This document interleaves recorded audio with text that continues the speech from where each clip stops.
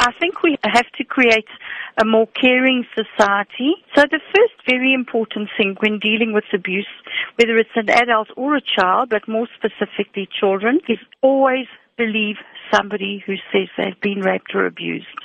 Because the minute you say, no, your dad wouldn't do that or your teacher wouldn't do that, you shut the door to the child interacting with you.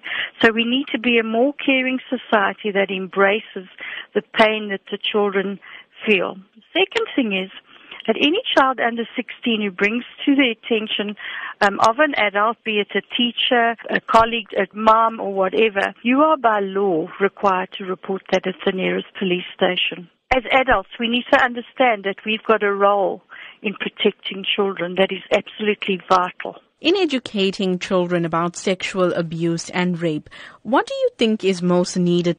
I developed a game called Life Board, which I play in the schools to teach people. One of the basis things is I teach them good touch and bad touch. Because if you don't talk about sex and sexual abuse in your home, a child will never know that the manner in which they're being touched is incorrect.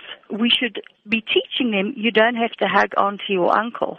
So we need to teach people body space, and that's their body, and they have the right to say no to someone. How often do you and your team at Tears Foundation receive distress calls for support from sexually abused or raped children? In the last calendar year, we received 30,000 calls. In most cases, would you say the perpetrator is known to sexually abused or raped victims? That's the single denominator common to almost every single molestation or rape, is that the perpetrator is known to the victim.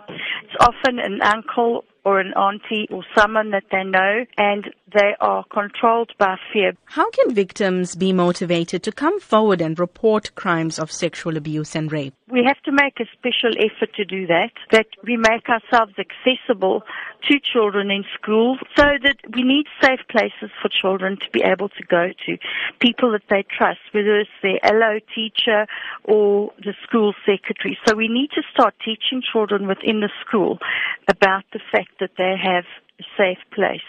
So it needs to be part of the curriculum.